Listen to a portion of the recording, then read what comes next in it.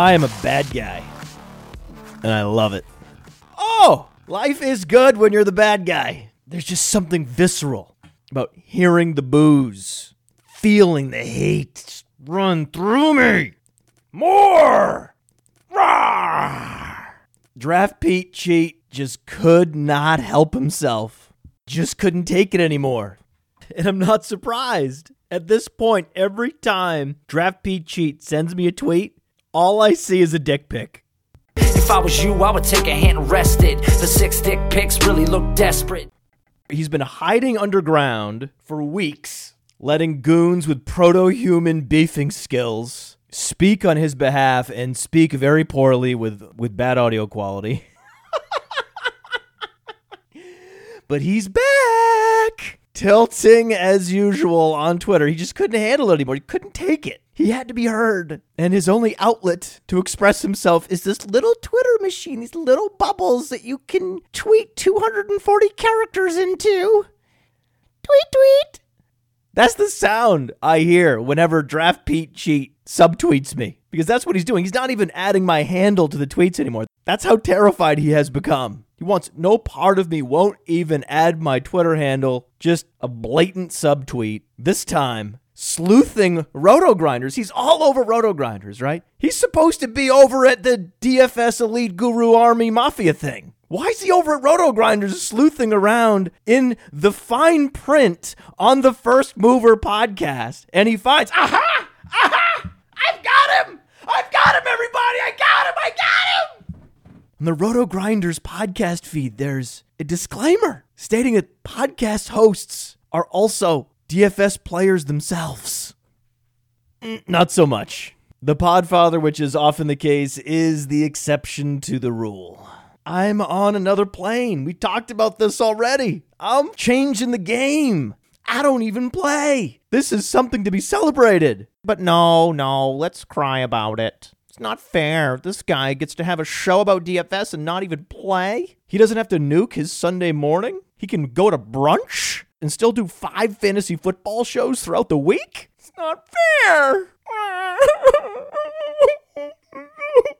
Oh, I retweeted it on my timeline, a pity retweet, so that all listeners can enjoy as I have. At R_Lee304 writes, I've lost a lot of respect for @Evan Silva doing a podcast with the Podfather. Fantasy Mansion is an embarrassment to the fantasy industry.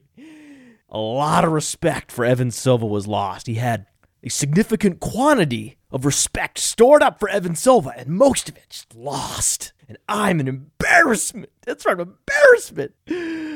Oh, man. They have no idea. They have no idea that they are responding more perfectly than I could have invented in fiction.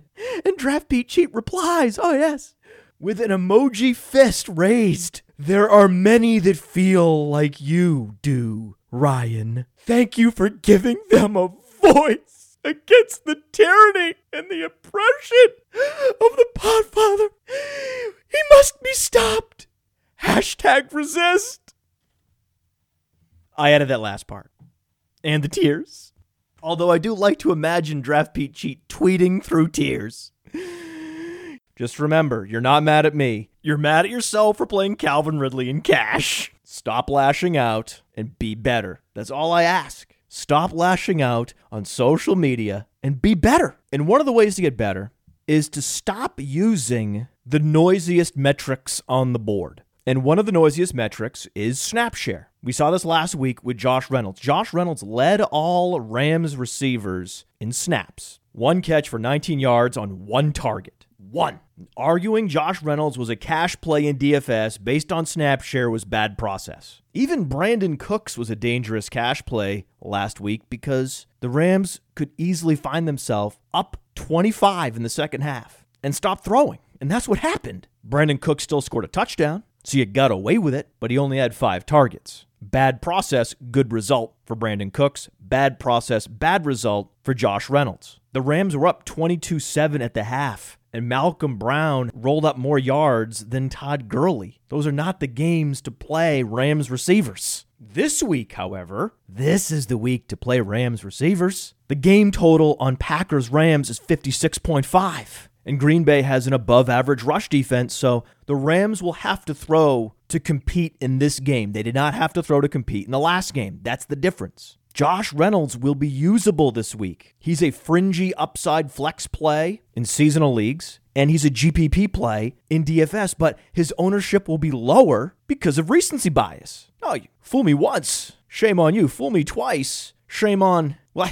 I won't be fooled again. That's the mentality, and you need to fight that mentality. You need to fight back against this inherent desire to build lineups in a state of fear. Fear-based decisions are not the path to fantasy championships. Be the bad guy. Play Josh Reynolds. But don't play him because he logged the most snaps in week 7. You play him because he logged the most snaps in one of the most efficient offenses that is projected to score the most points in the league this week in what should be a shootout. That's the reason. You contextualize the snap share. Because while snap share is very noisy, it is one of the noisiest stats. It's the Roy Halou corollary. We talked about this 5 years ago with Roy Halou. Out-snapping Alfred Morris, and yet Alfred Morris out-touching him by a wide margin and out-producing him in fantasy football. It was maddening to watch because Roy Halou is more athletic than Alfred Morris. I believe that on any given touch, Roy Halou was giving you more than Alfred Morris in Washington, and still didn't matter. They were feeding Alfred Morris the actual carries, especially those around the goal line that matter. Snap share is such a red herring for running backs, we took it off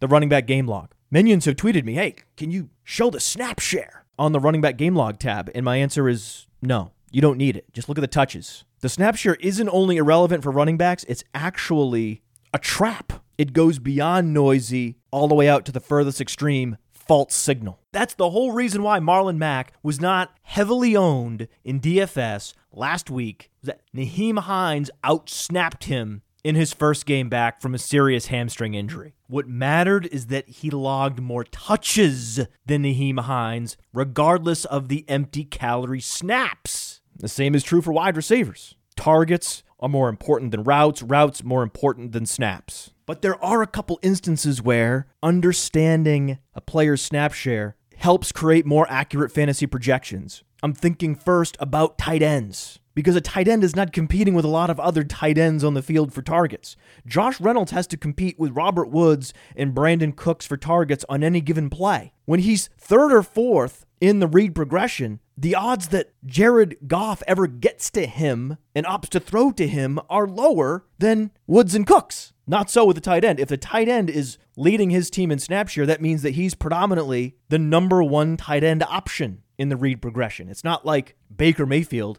is looking first at Seth DeValve, and then when Seth DeValve isn't open, he goes to David Njoku. No, it's David Njoku, David Njoku, David Njoku. And when plays are called for the tight end, most famously, Dwight Clark in the back of the end zone, the team's primary tight end is most likely the one catching that pass. And in Cleveland, David Njoku's been scoring touchdowns. David Njoku's snaps and routes and targets have surged in the last few weeks. And so has his fantasy production. And we're seeing the same with Vance McDonald. Vance McDonald is discount David Njoku. Put their profiles next to each other. They're a lot more similar than they look. After Travis Kelce, who are the two best yak tight ends in the league? It's David Njoku, who somehow, someway, posted more than 11 yards after the catch per reception in his final year at Miami. The signature college football wow stat of my lifetime. And Vance McDonald, who has been bulldozing linebackers and defensive backs whenever he gets his hands on the ball this season. Go check the Vance McDonald highlight reel from 2018. All you will see is yak, yak, yak, yak, yak, yakety yak, don't talk back, E-I-E-I-O, Vance McDonald had a yak farm. I can't believe I just combined two children's songs into one Vance McDonald sports take. You ain't gonna rock and roll no more. Yakety yak. Don't talk back. You're welcome. I'm on fire right now. And look at the snap shares on Vance McDonald. 45, 51. He's rotating series with Jesse James early in the season. Then suddenly 65%, 65% again. Then in week 6, 71.6%. That snap share represented a real breakthrough for Vance McDonald, and he went out and he ran 25 routes in that game. Turn those 25 routes into 8 targets, 7 receptions for 68 yards. A high usage, high efficiency week in week 6. The first week in which Vance McDonald was thrust into a true primary tight end role for the Steelers. The last time Vance McDonald operated in a primary tight end role for the Pittsburgh Steelers was a playoff game last year against the Jacksonville Jaguars. Know what he did in that game? You don't? Oh, well, let me tell you. 10 receptions on 16 targets for 112 yards. 16 targets. How many tight ends in the league right now have a game on their resume with 16 targets? Ha! Spoiler alert, not many. Let's do the spoiler alert sounder just because. Shh! Spoiler alert. So a tight end, it matters, and it's intuitive. As long as a tight end is on the field, he has an opportunity to score fantasy points. Just get him on the field, especially in the red zone. This is why we want our tight ends to look like Vance McDonald, 265 pounds, who run a sub 4.7 40, size, speed, run blocking, the full suite of skills to get on the field and stay on the field. And Vance McDonald is getting on the field and he's staying on the field for one of the NFL's highest scoring offenses. That's why I'm starting Vance McDonald in all leagues and I'm playing him in DFS in all formats. Cash, tournament, whatever. He's the guy, especially on FanDuel. And what a lot of people don't know about FanDuel is that there's a lot of free money out there. They're trying to coax new players to their platform, and they're doing it by just giving money away. They did a Red Dead 2 Redemption tournament on Thursday night. I don't know what that means. I don't know what Red Dead 2 Redemption is, but it's a free play tournament where they're giving away $1,000. They have a free play pick'em game, a free play survivor game. So just go to FanDuel every week and see what's free and play. It's also a great loophole. Technically, we're not playing DFS. We're going to brunch while still getting in on the action. And Snapshare also helps to contextualize cornerback play. I saw this last week. Quan Williams, he's a top 25 corner on Pro Football Focus. Bullshit. What? Quan Williams, a top 25 cornerback on Pro Football Focus? How? Because Pro Football Focus player grades are not weighted based on Snapshare. They're not weighted based on Snapshare, and they're not weighted based on target share. They're essentially not opportunity weighted, which severely diminishes their utility. The idea that a part-time cornerback like Quan Williams would be ranked behind full-time outside cover corners like A.J. Boye, Richard Sherman, Casey Hayward, Morris Claiborne, Ronald Darby, Joe Hayden doesn't make sense. It just doesn't make sense. But you can see how it happens. A nickel corner is going to be burned less frequently than a full-time outside corner. There's just less opportunities to fail if you're not a full-time player. That's why on our cornerback pages, we have target rate. And target rate factors into our coverage rating and our cornerback rankings. Our cornerback rankings are unprecedented in their utility for fantasy football because we factor in the cornerback's role and usage rate into our rankings. So, of course, Quan Williams isn't ranked ahead of Richard Sherman and A.J. Boye. But Pro Football Focus isn't claiming to have cornerback rankings. Their player grades are player grades. And they are helpful when grading player performances for what they are. Of course, they're helpful. Who doesn't want more data on players? Data that only people focused on charting that particular position in a given week could possibly illuminate. But when the data is misused and provided out of context, it can become just as powerful a red herring as Josh Reynolds' Snapshare. And I know I've said this before, but just our cornerback rankings alone are worth the entire annual Player Profiler subscription. Jordy Nelson has been thrust into the number one wide receiver chair in Oakland. And in that flanker role, he'll be matched up with Nate Hairston. Nate Hairston is ranked outside the top 100 cornerbacks on Player Profiler. From target separation to yards per target allowed, catch rate, passer rating, coverage rating, he's outside the top 50. That matters for Jordy Nelson. Quan Williams ranks outside the top 50 in target rate, yards per target allowed, passer rating, coverage rating, and fantasy points allowed per cover snap. When Quan Williams is on the field, and he'll be matched up this week with Larry Fitzgerald, he allows fantasy points to be scored, and Larry Fitzgerald's hamstring is healthy. This matters. And the receiving yards overs on my bookie for both Larry Fitzgerald and Jordy Nelson are my co-locks of the week for all sports gamblers. So just go to the Larry Fitzgerald player page on playerprofiler.com. Look to the right. See Larry Fitzgerald props on MyBookie. Click the link. Set up a MyBookie account. And when you do, use the promo code Underworld for $25 in free play bucks and a 100% signing bonus.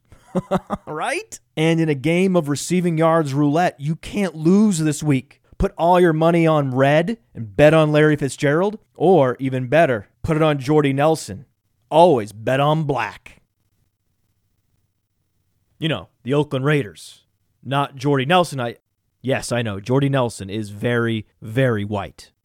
God, I fucked this whole segment up. Let's just play the snipe sound. You ever play roulette? On occasion. Let me give you a word of advice. Always bet on black.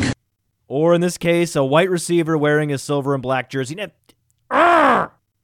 And if I was playing fantasy football for my life, the one analyst I would bet on to win a matchup for me, Evan Silva. That's right. Evan Silva from Roto World is here right now. Let's go talk to him, and be sure to follow him at Evan Silva on Twitter.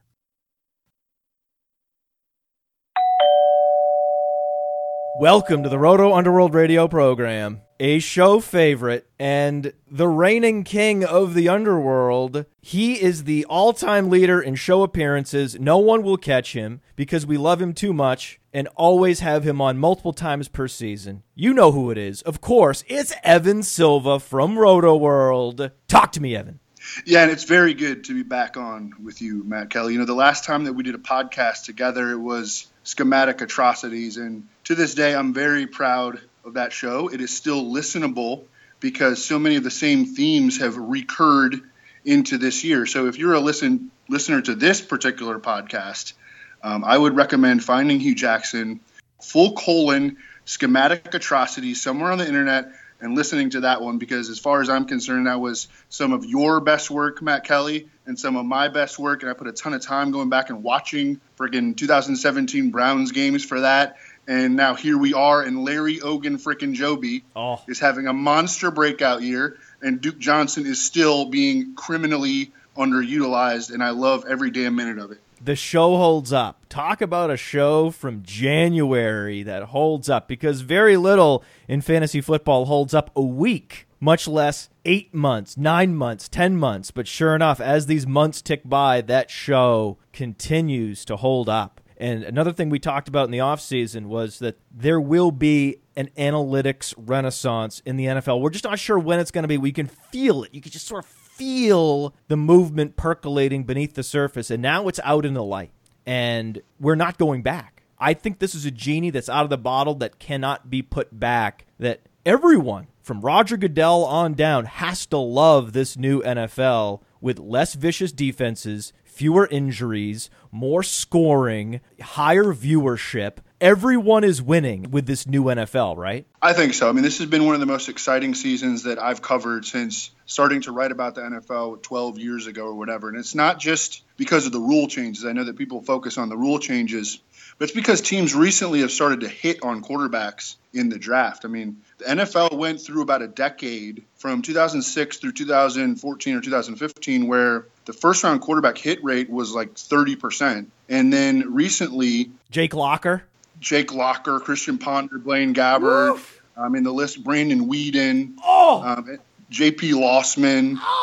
And then recently with guys like Jared Goff and Patrick Mahomes and Carson Wentz and Deshaun Watson, we've had some very exciting young quarterbacks enter the league. And teams are becoming more innovative. You know, the common theme early in the season, the past few years, was how bad the offensive lines were. And it was true. Teams early in the year could not even function on offense because of how bad their offensive lines were playing. But coaches are doing a better job of scheming around that. The young quarterbacks have been able to overcome bad lines because we are getting more athleticism at the position. And teams are becoming more open to embracing athleticism at the position after for so many years wanting their quarterbacks to fit this box stereotype as pocket passers. Go back and listen to some segments of the show from this past season on YouTube. YouTube.com, search Roto Underworld. And if you search Roto Underworld and Patrick Mahomes, you will hear a segment we did about the system that Andy Reid planned to install for Patrick Mahomes. Andy Reid came out and publicly talked about using air raid concepts from Texas Tech specifically to maximize Patrick Mahomes' comfort level under center, and especially when he's standing back there in shotgun.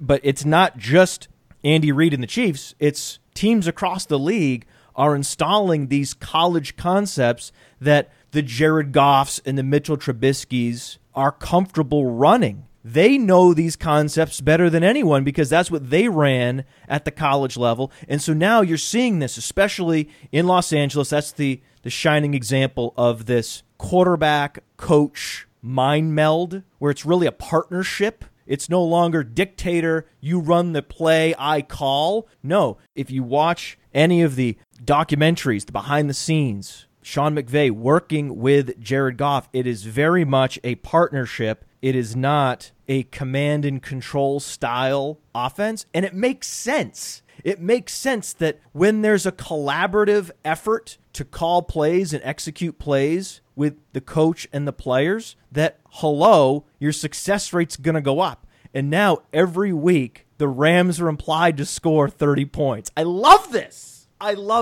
So the scoring is driven by a number of factors. It's not only the rule changes, it's not only the health of veteran quarterbacks, it's this influx of quality quarterbacks from the college ranks, and it's more effective schemes, more effective play calling, and more bravery from offensive coordinators and head coaches going forward on fourth down and keeping these drives alive. It's all part of this one unified story. Yeah, absolutely. And I would encourage any listener to check out the Takecast with Davis Maddock, where he interviews an offensive coordinator at the college level regarding the air raid. And the guy was talking about, because, coaches, when, coaching staffs get fired at times, and then coaches resurface just to get jobs elsewhere, not necessarily, following, going to places where they select, but they want to stay employed, obviously. And the air raid coach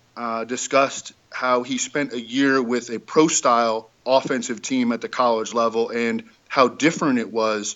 The goal of the pro-style offense is to make it to third and manageable, whereas the goal of the air raid offense is to get as many yards and points as possible. So it's really a different end goal between the two offensive systems, and this has absolutely played a role in the upward trend of scoring. And not many teams have still embraced the air raid, but enough have to suit their quarterbacks and make it more likely that their quarterbacks do succeed, like Jared Goff, who struggled mightily as a rookie, Patrick Mahomes, who had a great college profile but did not play as a rookie and was considered to be kind of like a boom bust prospect, and that's why he went at number 12 or number 10 overall in the draft. But increasing the probability of those guys hitting, catering the offense to their strengths after they played in those systems in college has definitely helped cause this scoring bonanza in the NFL.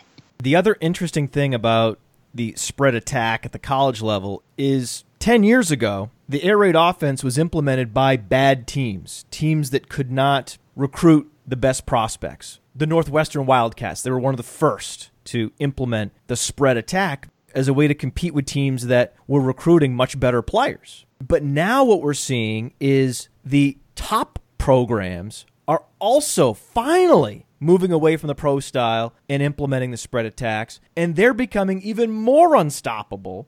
And I recommend a podcast called Origins with James Andrew Miller. And in the last season of Origins, he chronicles the rise of the Alabama program. And you want to zero in specifically on his interview with Lane Kiffin. Lane Kiffin explains in detail how he convinced Nick Saban to scrap the pro-style offense and to open things up and to stop calling plays with the goal of getting to third and manageable, and to start calling plays with the goal of scoring as quickly as possible. That was a titanic mindset shift for Nick Saban. And of course, Lane Kiffin takes credit for doing that. That's what Lane Kiffin does. He takes credit for stuff like that. It was fascinating to hear, and it made perfect sense that the first colleges to implement it would be those with the lowest talent profiles, and then it would culminate when finally the Alabamas start to implement it and just become completely unstoppable. This is a bit of a retrospective, looking back to some excellent shows and takes from 2018. What was your best take of the offseason, Evan? Yeah, and to be clear, I've gotten a million things wrong this year. I mean, I do every year. I get a million things wrong every season, every week. I mean, I write an article every week where Rex Burkhead. Right, yeah. Like I'm not reminded of that every day. But I'm glad that I got James White on pretty much every team this year. And for Roto World readers, I'm glad that in my top 150s, I kept pushing him up the board really aggressively all summer and fall because, I love Rex Burkhead. I mean, I just love him. And I think that anyone with a solid football acumen was high on Rex Burkhead entering this year. He's hashtag good at football. Right. And he's in, a top 5 offense. I mean, that's exactly what you want. Yeah. He scored 8 touchdowns in 10 games last year. He was in line to be the goal line back, but he suffered a tear in his knee in training camp.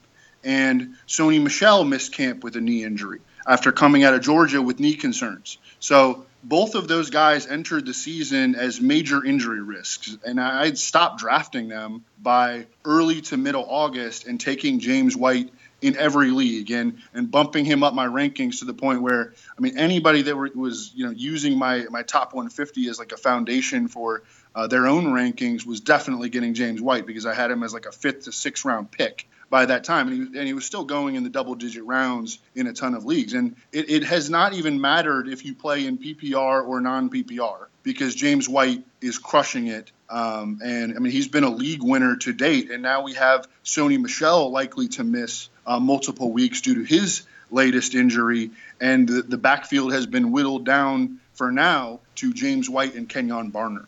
Oh, Kenyon Barner. He's going to be a factor this year, isn't he? I'm starting to think that he might. He is. He has to be. Running back doesn't matter at the NFL level. It's a replaceable, disposable position at the NFL level.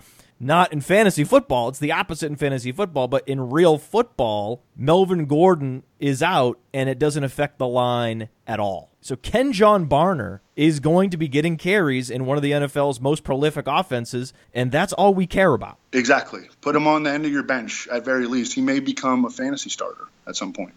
Yeah, it's weird. The moment Darius Geis went down, Chris Thompson skyrocketed. Some were drafting him as early as the 4th round. And when it was announced that Rex Burkhead was playing through a torn knee, that Rex Burkhead and Sony Michel both had torn up knees, James White rose a couple rounds. He went from round 12 to round 10 at the earliest. Meanwhile, Chris Thompson's going in round 5. That didn't make sense because if anything, it'll be James White operating in a similar role in a higher scoring offense than Chris Thompson. So if you liked to draft satellite backs, James White was the play. And you know what also is the play, Matt Kelly? I mean, because this is the 3rd year in a row now where the winning strategy for drafting Patriots running backs is to take the cheapest one. In 2016, it was LeGarrette Blount, goes on to lead the NFL in rushing touchdowns. I mean, most of the offseason that you could get him in the 11th round. In 2017, it was Dion Lewis, who wound up being a league winner, I mean, right there at the end of the season with Todd Gurley as a guy that you needed on your team to win down the stretch. And he was like a 13th to 15th round pick last offseason. And now this offseason, James White, the 9th to 10th round pick, is the league winner. So that's kind of an intriguing little small sample trend, but something to keep in mind because I know that people hate to draft Patriots running backs. I mean, I sort of get it, but you do want to have exposure, access to this offense because it scores so many points, and you want to have access in some manner, take a shot on getting a big asset in an offense like this. And we talked about this principle all offseason with the Patriots and the Green Bay Packers backfield. And in August, once it was announced that Aaron Jones would be suspended for the first 2 games, Aaron Jones became the least expensive running back on the Packers. And now he is the back to own because it's a 3-way committee, and we know now it's certain We know, everyone knows, Mike McCarthy knows, Aaron Rodgers knows. The number one talent in that backfield is Aaron Jones, and it's just a matter of time before he's unleashed. We just don't know when he will be unleashed, but he's the guy you need to stash, and you can move on from Jamal Williams. You can move on from Ty Montgomery because those guys are simply not going to produce. Even when given opportunity, the lion's share of the snaps in the early weeks, Jamal Williams.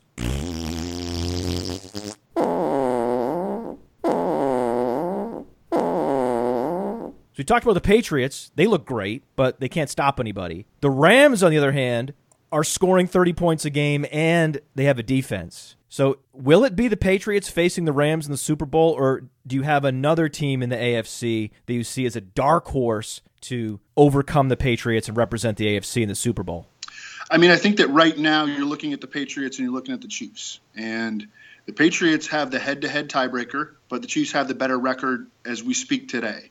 And you see the great offenses on both sides and the bad defenses on both sides. But I think that one thing that people don't talk about enough with Kansas City is just how athletic they are. I mean, and this has been a spark team going back, like really emphasizing spark scores to direct their decision making, or at least to break ties. I mean, this is a team that like trades up for Jehu Chesson, who isn't even necessarily a good prospect, but he was like a total spark freak. And then you look at the construct of their offense right now, Tyreek Hill, obvious freak show athlete, the cheetah, for God's sakes, Pat Mahomes, great athlete, son of a 2-decade baseball player, Travis Kelce, unreal athlete for a tight end, Chris Conley, Spider-Man at the Combine, Demetrius friggin' Harris, your number 2 tight end, former basketball player, probably dominates in fantasy if Travis Kelce ever goes down. Going to be a free agent next year. Stash him in Dynasty. Demetrius Harris, stash him in Dynasty. I mean, I've been stashing him. I end up cutting him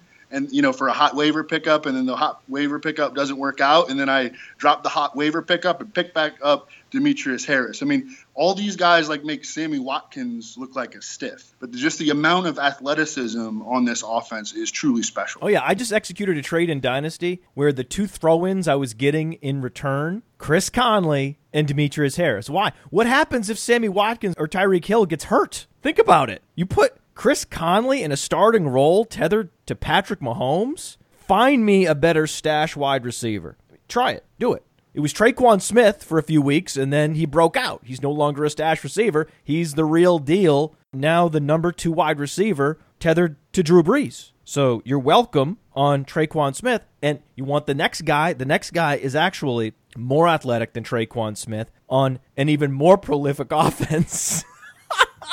It's Chris Conley. So I'm done talking about great teams. Let's talk about a bad team, the Browns. Revisiting the schematic atrocities, the best title in the history of Roto Underworld Radio episodes. How many games will Hugh Jackson coach for the rest of his lifetime? Well, I think that it should be like -12, because last Halloween, on that fateful day when they decided to pull the ripcord on Sashi Brown instead of firing the real problem, Hugh Jackson, that was like the -12. But this is something that we discussed on the Schematic Atrocities podcast. It's a pyramid-run organization, and John Dorsey, even as the Browns general manager, does not have the power to fire Hugh Jackson. I think that he would have fired him, immediately when John Dorsey took over as the Browns GM, if he had that power. But he does not have that power.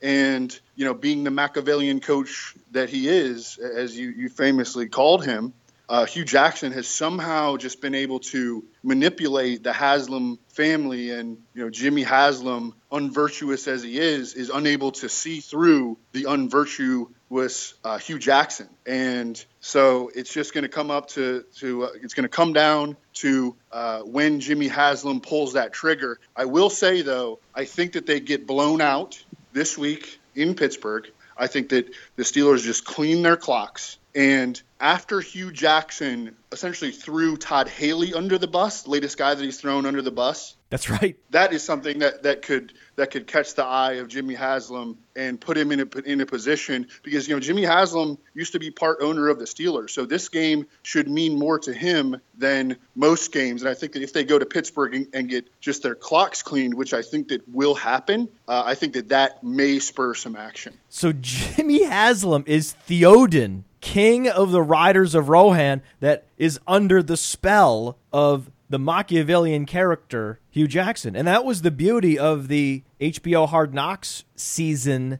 this year, is you got to see exactly how the sausage is made in Cleveland. Hugh Jackson is a smooth talker. He really is. And you got to see how he casts his spells. It was terrifying. And finally, though, the spell has been broken on Nick Chubb, and he has been freed. How much better is Nick Chubb than Carlos Hyde?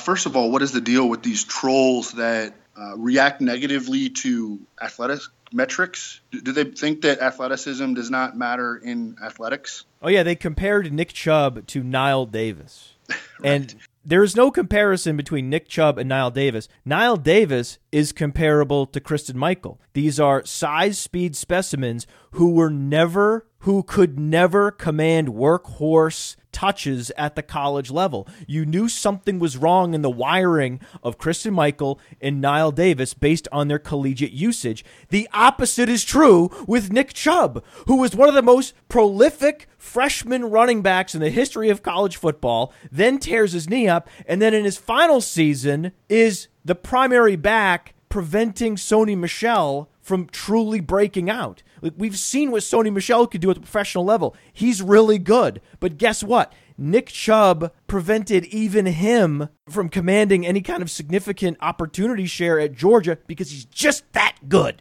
Right, and that's why on the player profiler site, you're not just using athleticism metrics. There are also production and usage share metrics on there. So it's not just athleticism, and when we combine all the different metrics, the production, the efficiency, the usage, and the athleticism, then we increase our probability. And that's the entire goal of the friggin' thing. So please, can people understand that?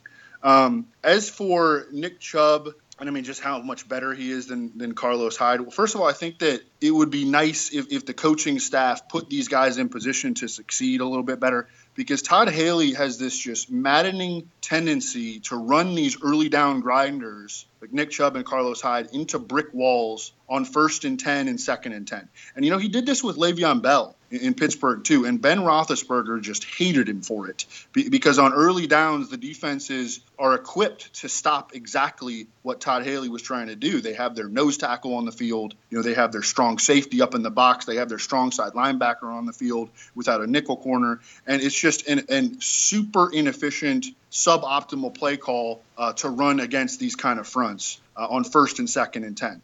But anyways, I think that what Nick Chubb brings to the table over Carlos Hyde is the ability to hit long runs. Yes. Carlos Hyde can be an adequate grinder, but he is not going to bang long runs like Jamal Lewis could. And I think that Nick Chubb has some Jamal Lewis. Oh, I love that comp to his game. I just want Todd Haley to use him more optimally. And the questions about his ability to play in the passing game do remain. He has 3 targets this season. He has not caught one of them. And he had 13 catches over his final 3 seasons at Georgia. So that is, a lingering concern. I think that he had a decent season receiving early in his college career. Yeah, he threatened 20 receptions as a freshman, but that was it.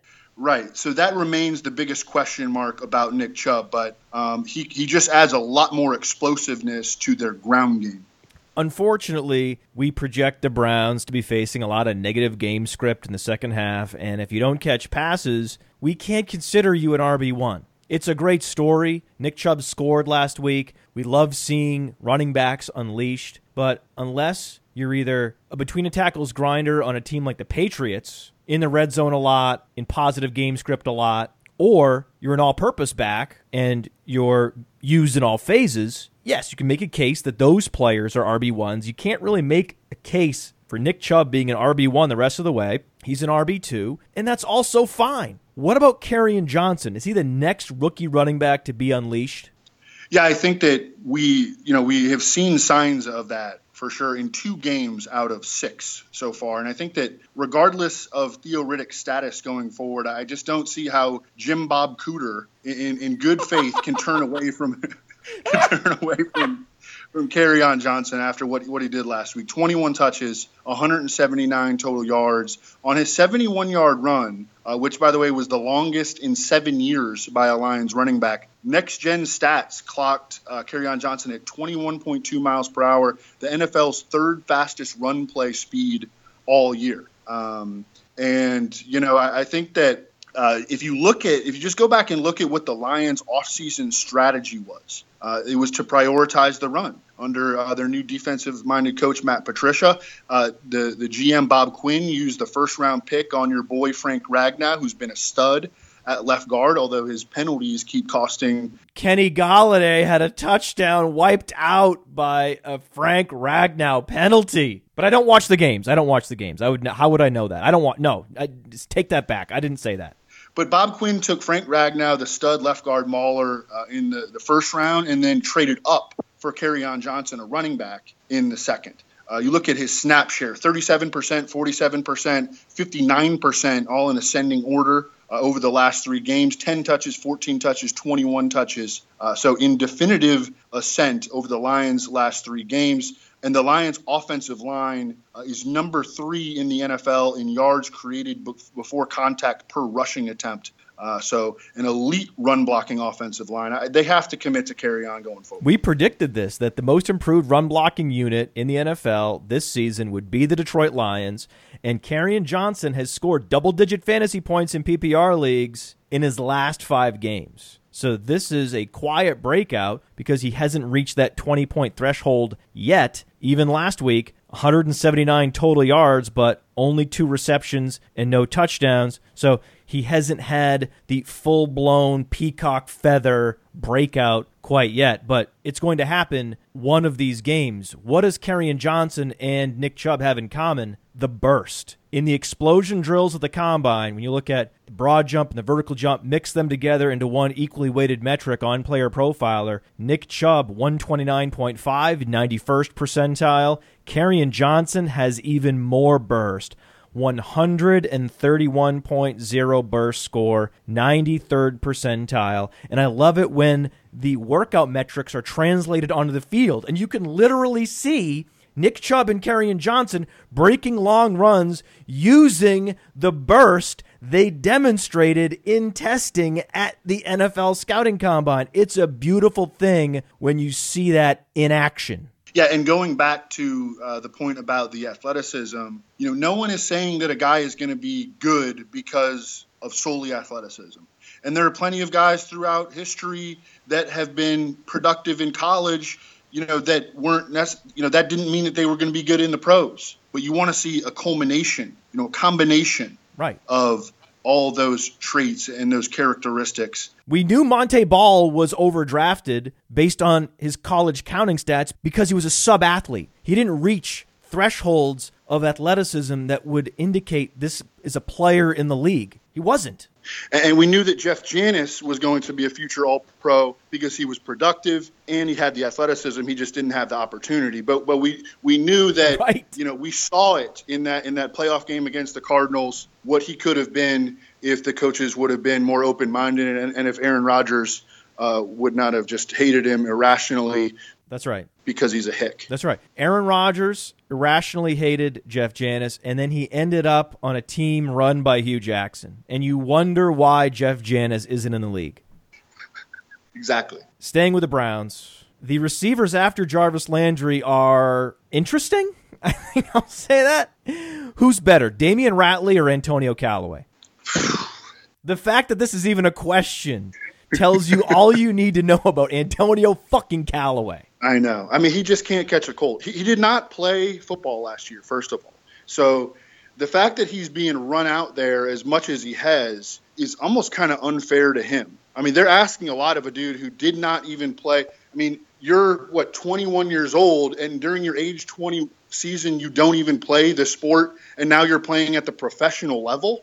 That's asking an awful lot of Antonio Callaway. He has hurt the team being out there. This should have been a redshirt year for Antonio Callaway. I agree. And I like Damian Ratley. Damian Ratley looks like Jerron Brown. And I've always liked Jerron Brown, always thought Jerron Brown was underutilized because he has the athleticism and he was never able to produce. Going all the way back to his time in college, he was trapped behind DeAndre Hopkins and Sammy Watkins. Same is true for Damian Ratley, trapped behind Josh Reynolds and Christian Kirk. So I'm excited to see Damian Ratley continue to command a significant snap share and produce. He didn't get the targets last week. He got the targets the previous week. I'm going to be going right back to Damian Ratley in super deep leagues and taking and if you're looking for, the most inexpensive upside for the dollar in DFS, he's still the guy. Doug Martin has no upside.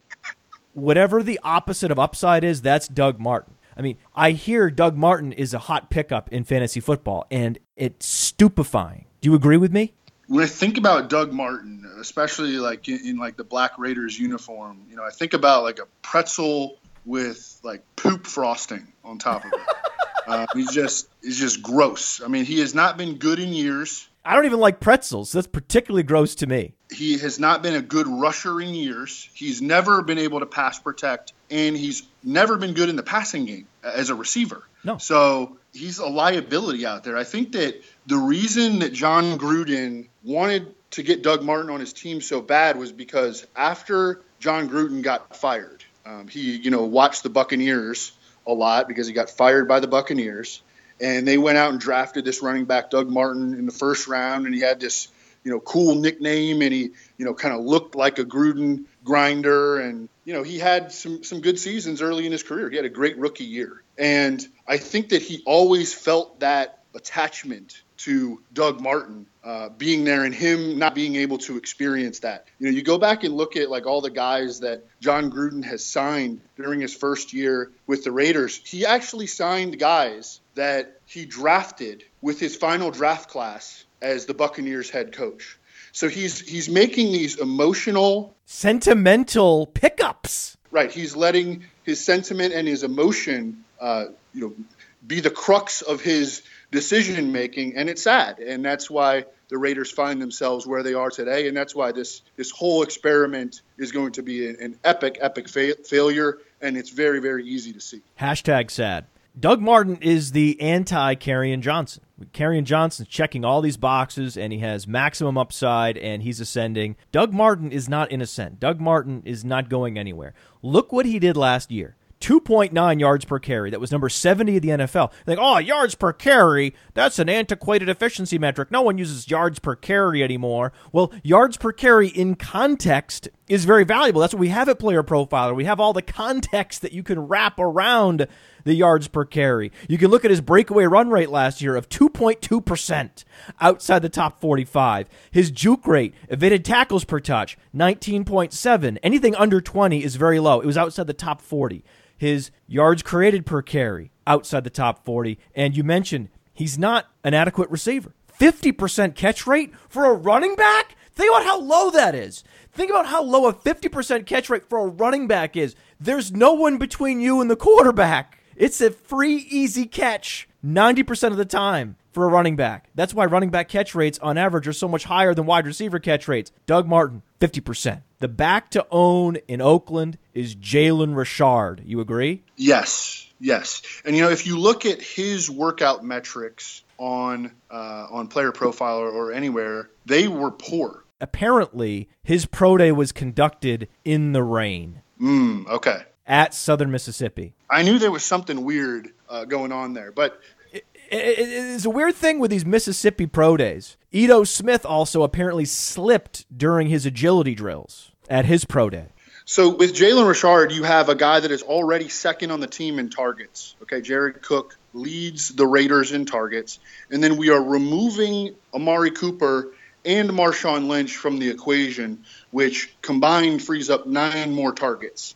And we have a team that is progressively getting worse and proactively trying to tank and will be playing from behind in games. All of this really suits the skill set of Jalen Richard, who has been an excellent receiver. If you want to talk about a potential downside, because we should not just always talk about the ceiling. We should also talk about, the floor and, the median projection. The median projection is what we've gotten so far. We just talked about the potential ceiling for Jalen Richard is if DeAndre Washington gets involved in the offense. That could start to steal some targets, steal some snaps from Jalen Richard. But I completely agree with you that Jalen Richard is the most valuable fantasy back in Oakland going forward.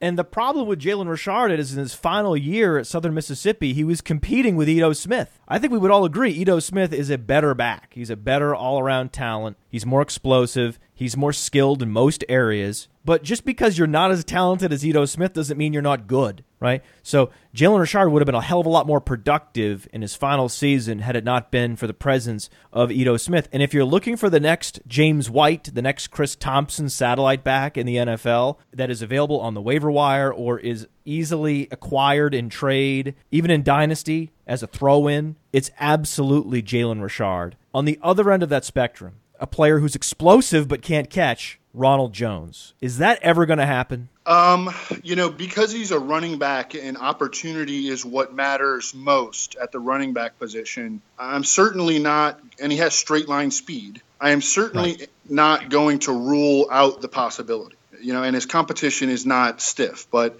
I was right there with you before the draft. I thought he was overrated as a prospect. He has never caught passes in college or in high school. He looked terrible in the passing game throughout the preseason, and he hasn't done much in the passing game so far this year. And this is a team with a really bad defense, and they need running backs that contribute in the passing game because they're going to be throwing the ball all year long. So I just thought he was a very weird fit, and the Bucs organization, the Bucs regime right now has struggled. I mean, this is the same regime that traded up into the second round to draft Roberto Aguayo. This is the same organization that hired Mike Smith to be their defensive coordinator. This is the same team that they used their first-round pick on a run-stuffing defensive tackle, Vita Vea, and then they used their second-round pick high second-round pick, number 38, on a running back who can't catch passes. If this were the NBA, that's the equivalent of drafting a post-up center and a point guard that can't shoot. Exactly. They're really, really struggling, and they seem to not really – and, I mean, they get stuff right. It's kind of weird because sometimes they'll do a smart thing. Ali Marpet. Ali Marpet was the highest drafted Division III player in the history of college football, and they signed him to a very savvy extension. It's a very schizophrenic, weird team. It is. They can't decide what to do with Jameis Winston. They haven't embraced an identity. It's an odd franchise, but fascinating to watch from a distance. Yeah, and they hired, as their OC, Todd Monken, the air raid. He has air raid background. He ran it we learned it from Mike Gundy at Oklahoma State. And then he got parlayed that job into a head coaching job at Southern Miss. And he ran the air raid there. He was actually originally a pro-style coach, but he bought into the air raid, and he's brought that to Tampa Bay. So it's strange that they do some smart things and some things that are just brutally dumb. My favorite comp of the rookie running backs this year was Ronald Jones to Ronnie Hillman. One's Ronald, one's Ronnie. Kind of like Ronnie. Ronnie's a good name. But you look at Ronnie Hillman's profile, what jumps out at you? The speed and burst, but also the relatively low target share. If you're going to be a featured weapon at San Diego State, you better have a high target share out of the backfield. And Ronnie Hillman didn't have that. Very similar player to Ronald Jones. Not a good signal for Ronald Jones in any way whatsoever. Back to the opposite end of the spectrum, back to good players, the best player, Todd Gurley. Is he the next LaDainian Tomlinson? Just a cliche sports radio question. I mean, he's on pace to break LaDainian Tomlinson's all-time record for all-purpose touchdowns by running back. He's on pace for 32 touchdowns this year, and LaDainian Tomlinson has the record with 31. So he's just a bigger, faster, better LaDainian Tomlinson. And they're used very similarly, So, I mean, I don't think it's a crazy comp. I mean, they're obviously different dudes, and LaDainian Tomlinson is already in the Hall of Fame. And LaDainian Tomlinson is also in the Fantasy Football Hall of Fame. From a fantasy perspective, Todd Gurley is doing what LaDainian Tomlinson did for fantasy owners. And we knew that Todd Gurley had this special talent coming out of Georgia, and it drowned in the archaic Schematic atrocities of Jeff Fisher. Schematic atrocities that were committed by Jeff Fisher and co. That's right. And now they have bloomed with one of the best offensive lines in football and an offensive mind who knows that getting the ball to the running back in the passing game is absolutely crucial and really opens up your entire offense. Just congratulations. Just want to give you a hand. All you fantasy gamers that were super savvy, super smart, clever, forward-looking, getting that first pick in your draft. Drafting Todd Gurley, you did a great job. Enjoy that championship. You won the 1 out of 12 lottery. You got the first pick. You won your league. Give yourself a hand. Huge accomplishment. Congratulations. Only 2 busts this year in the first round. Unbelievable. That's rare, right? Only 2 first-round busts. Leonard Fournette and Le'Veon Bell. That's pretty unprecedented. So if you drafted a running back in the first round, you probably hit, and that's rare. But zero RB was still a viable strategy, especially if you didn't have the first overall pick. I mean, if you had the first overall pick and you were drafting not Todd Gurley, that wasn't smart. But later, you could have drafted Marlon Mack, even though he really didn't help you for the first 6 weeks. So the beauty of Marlon Mack is let someone else draft him, let someone else drop him, and then pick him up just before he comes back from the hamstring injury, and bada bing, bada boom, he wins you a week. Just 1 week is all I need. That's why I've been trading for James Conner. All I need is 1 week. Just give me 1 week. That makes the difference between a 4-3 team and a 5-2 team in fantasy football, and that's everything, right? Yes, and although the first round has been really strong this year in fantasy, if you look at the running back position through like the 5th or 6th round, and I did this recently, I looked at my final top 25 running backs, 18 of them were disappointments. I mean, it's, all throughout the 2nd, 3rd, 4th, 5th rounds, those running backs were just littered with failures, from Devontae Freeman on down to, Rex Burkhead. And then even early season drafts, Jerick McKinnon went down. I mean, this is the case for going zero RB, is that the running back position is fragile. Not only are they themselves fragile because their bodies are put in harm's way on a high percentage of plays, but the projections are fragile. The running back position is more difficult to project season to season. Production oscillates more wildly because running back is more interdependent. If you're trapped behind one of the worst offensive lines or in an anemic offense or both, like David Johnson, no matter how talented the running back is, he's not going to produce. So that's the case for zero RB, and it's a strong case, but we weren't advocating for zero RB this year, especially if you were drafting in the first half of the first round. It was RB and then wide receiver times 4, and that's working out incredibly well. That's actually with the benefit of hindsight, and you guys had the foresight to promote that too.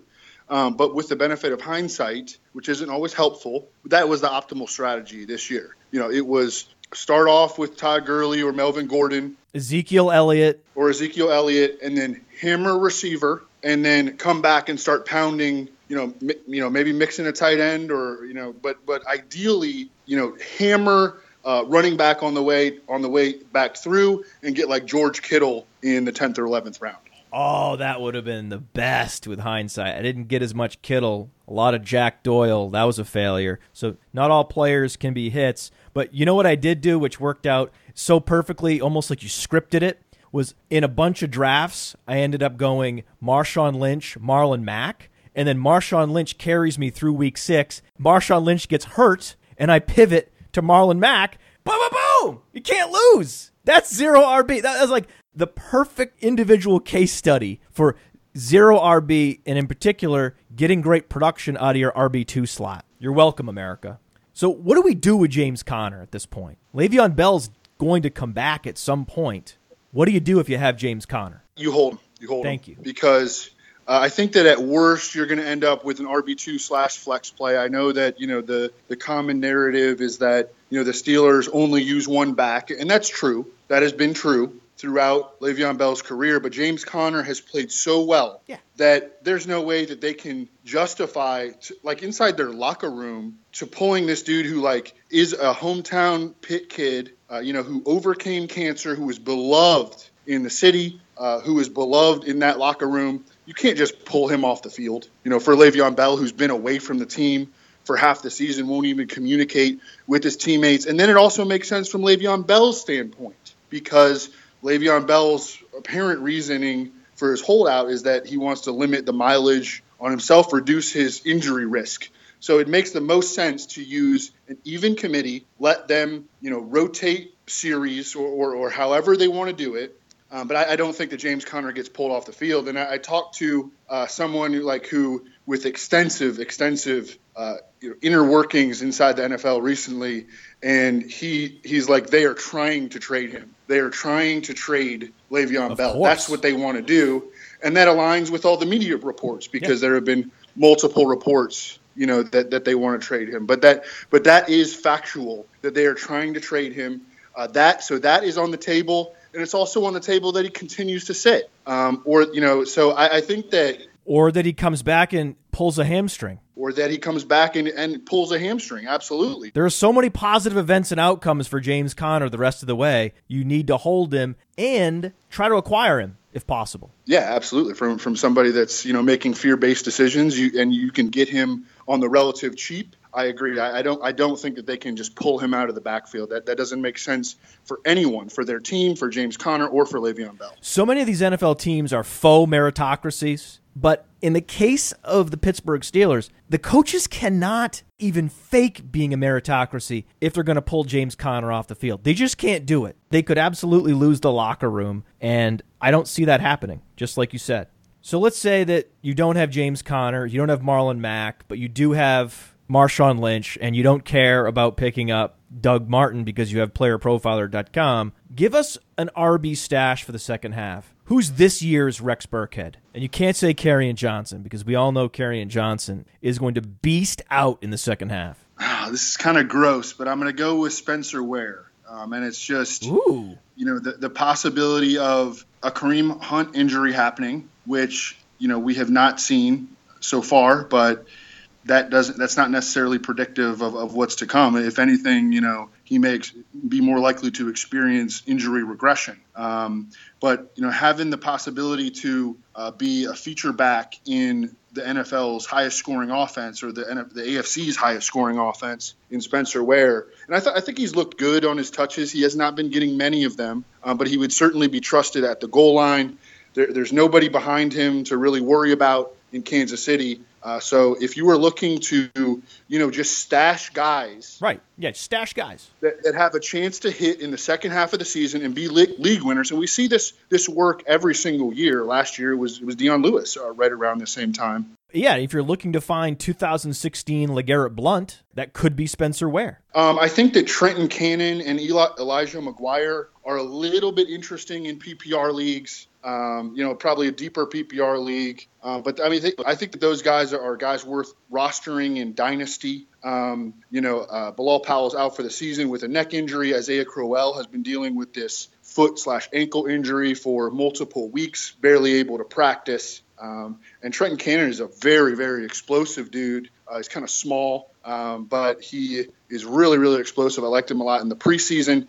And then Elijah McGuire, their running backs coach, hyperbole for sure, but compared him to LaDainian Tomlinson during the offseason. They're really high on Elijah McGuire. Oh, for Dynasty, man, go out and get Elijah McGuire. I'm absolutely stashing Elijah McGuire in multiple Dynasty leagues, and I'm looking forward to activating him sooner rather than later, because he has impressive size-adjusted athleticism. Look at that speed score, 70th percentile. And at a small school, what did he do that Ronnie Hillman did not? Commanded a huge target share, 15.4% at Louisiana Lafayette, was a dominant runner. I think that he could be unlocked this year if Isaiah Crowell gets hurt. And I would like to see that backfield. I would love to see the quintessential real-life zero RB backfield of Elijah McGuire and Trenton Cannon. Please, let's make that happen. Air raid with Sam Darnold, Trenton Cannon, and Elijah McGuire. I'd love it. I love it too. So you put out just an incredible volume of quality content. It is stunning. Every season, you stun me with just the sheer quantity of excellent content that you put out. And it seems like every year you uncover a data point, especially for running backs, Do you have one this year? A go-to data point for running backs that has been revealing? I'll say this in advance. No way you're going to say snap share, which is the ultimate red herring data point on every skill position player. Of course not. I mean, snap share is a... Oh, snap shares. Get out of here with your snap shares. Using snap share to justify playing Josh Reynolds in cash last week. Fuck out of here. Snap share is a metric that I want to know. I want to know it, but I don't want to lean on it, if that makes sense. Yeah, it's interesting, but it's not predictive. And if anything, it's a way to get an advantage on the competition. Show your league mate the snap share during trade negotiations. Don't play players based on snap share. Perfect example of this is Duke Johnson, because he's been out there for over half the snaps over the last 3 games. But guess what? They don't call plays for Duke Johnson. They're not trying to get Duke Johnson the ball. It's the Roy Halou corollary. There was a time in Washington where Roy Halou was commanding a higher snap share than Alfred Morris and getting no carries. All the touches were going to Alfred Morris, regardless of the snap share. Roy Halou was out there pass blocking and running empty calorie flare routes. Yeah, Chris Hogan has fallen victim to this as well. Yes, he's the wide receiver, Roy Halou. You nailed it. They have not scaled back Chris Hogan's playing time at all this year, but his targets and his air yards are virtually non-existent.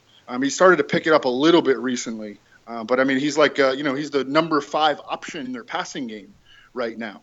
But for the running back position specifically, I think it's multiple metrics. It's broken tackles and elusiveness as a runner combined with ability to play in the passing game. We knew that Melvin Gordon could play in the passing game, okay? We knew that already. It was somewhat in doubt whether or not he could become an elusive tackle breaker, but he has. And that has been aided by their GM, Tom Telesco's aggressive addressing of the Chargers' offensive line. Piecing this thing together with Russell Okung at left tackle, going out and signing Mike Pouncey after the Dolphins cut him. Last year using the 2nd-round pick on Forrest Lamp, their left guard entering his 2nd season. One of my favorite names in the league also. And Anthony Lynn, and some coach speak can be deceptive, no question. But it's another thing, it's sort of like snap share that I want to know. I don't necessarily want to base my decision-making off of it, but I want to know what the coaches are saying. And Anthony Lynn came out and said during the offseason, we are going to use Melvin Gordon in the passing game more this year.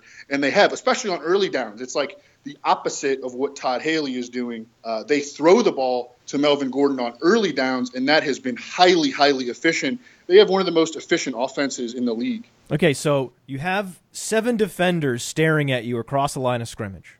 You can either hand the ball off and ask your running back, hey, go run around and through those 7 guys. Or you could say, hey, run over there, flare out. I'll throw you the ball, and the ball travels faster than the defenders can.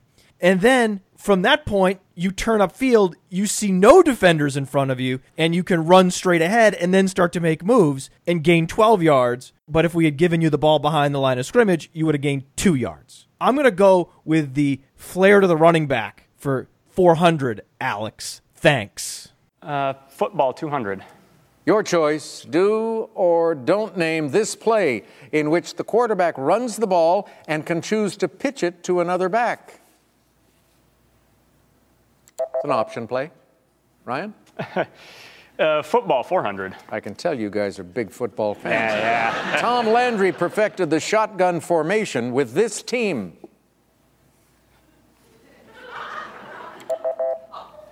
Dallas Cowboys. Do you think we should go to commercial? Ryan? Take it on to 600. Okay, by signaling for one of these, a returner can reel in a kick without fear of getting tackled. Fair catch. 2 clues left, Ryan. 800.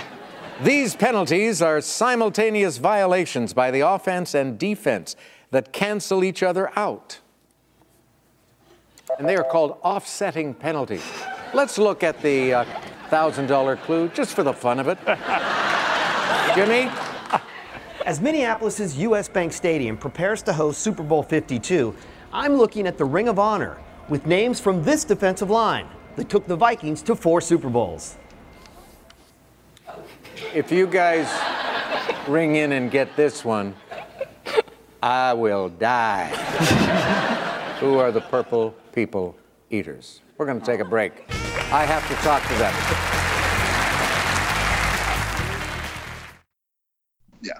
And all of these running backs that we consider to be elite running backs at their position are elusive and catch passes. And it's Saquon Barkley, Boom. and it's now Melvin Gordon. Boom. And it's Todd Gurley. Boom. And it was LaDainian Tomlinson. And it was Priest Holmes. And it's Kareem Hunt. And Marlon Mack. And soon to be Elijah McGuire. Soon to be Elijah McGuire. Now, do defenses matter? Defenses absolutely matter. But from a fantasy standpoint, it is likely that we adjust too much for them, because the foundation of how we evaluate players as probable fantasy producers, the foundation of how we do that should be our volume projection. That's right. That's right. The opposing defenses have been historically overweighted by fantasy analysts in their rankings and projections. But defenses do matter. You don't want your running back facing the Baltimore Ravens. You'd rather that not happen. We now know that the Baltimore Ravens are one of the best defenses in the league. Is there a defense that is still flying under the radar that fantasy gamers are not aware of is one of the best in the league? Is there a booby trap defense out there that we need to be wary of? Yeah, the Dallas Cowboys. No way. I didn't know that. An elite pass rush, elite run defense. Byron Jones has emerged as, he's been Pro Football Focus's number 1 cornerback since the season began. Oh, yeah. Byron Jones has been a top cornerback on the Player Profiler cornerback rankings all season. PlayerProfiler.com/player-rankings. He has one of the best coverage ratings in the league. Coverage rating looks at air yards per target allowed, pass breakups, and, importantly, target rate. So if quarterbacks are not throwing in your direction, and when they do, you're not allowing air yards and you're not allowing receptions, well, you're doing a great job, right? And that's Byron Jones. And up front, the Cowboys keep getting infusions of talent because David Irving comes off suspension. He's only played, 2 games for them, and he's one of the biggest difference makers at defensive tackle as a pass rusher. And Randy Gregory recently underwent a knee scope. He will be back in a couple of weeks. Sean Lee missed some time. He came back last week. Chidobe Awuzie is underrated. This is terrifying. All right. We tend to sink into it talking about running backs. We could talk about running backs all day. When Evan Silva comes on the Roto Underworld program, it'll be running back focused. So we have to go rapid fire talking about the other positions.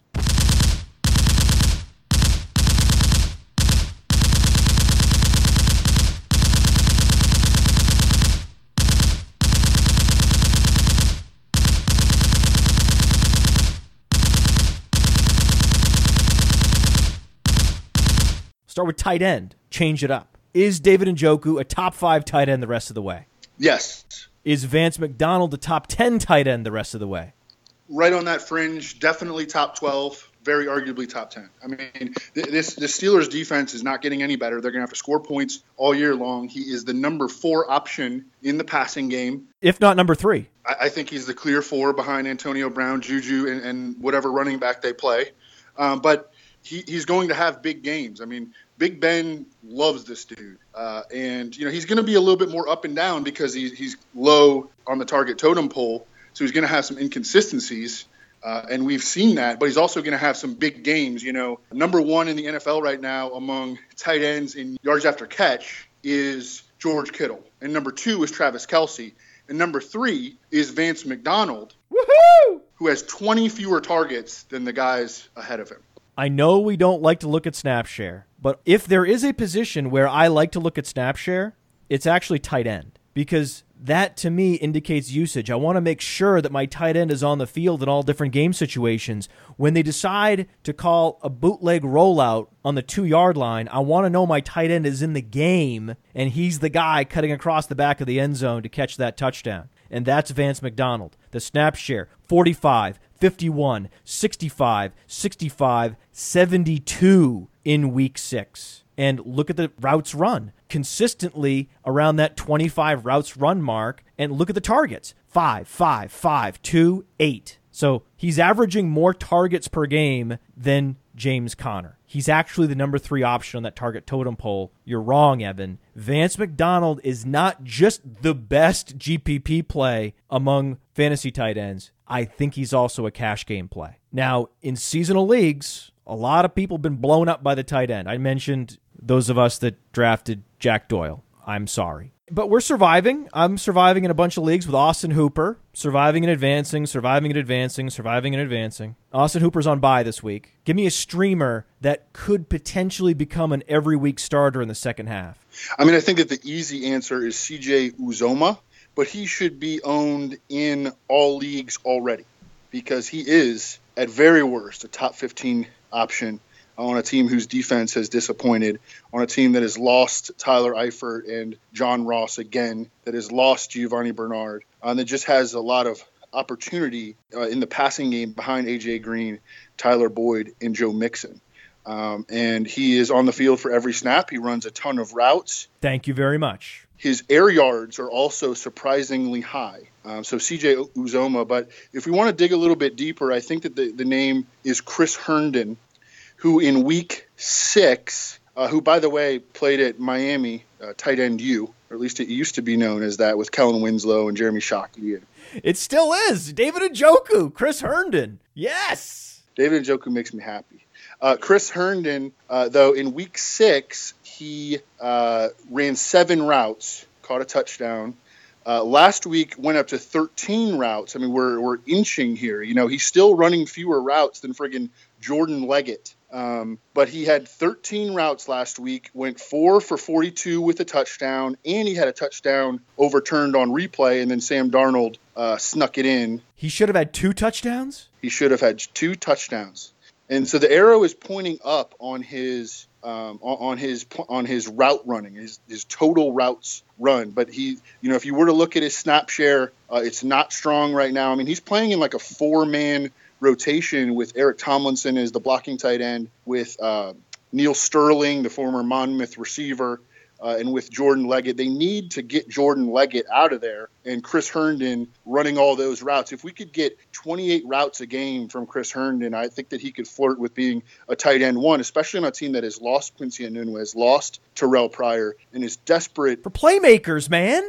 If you're already playing Tomlinson, you don't need Leggett out there. I get that you want a blocking tight end in there, coaches from the 1960s. I get it. But you don't need 2. Come on. Exactly. All right, we're sinking into it on tight ends. We can't do that. We're going to pull this out. We're gaining altitude again. Will Cam Newton be the number 1 quarterback in the second half?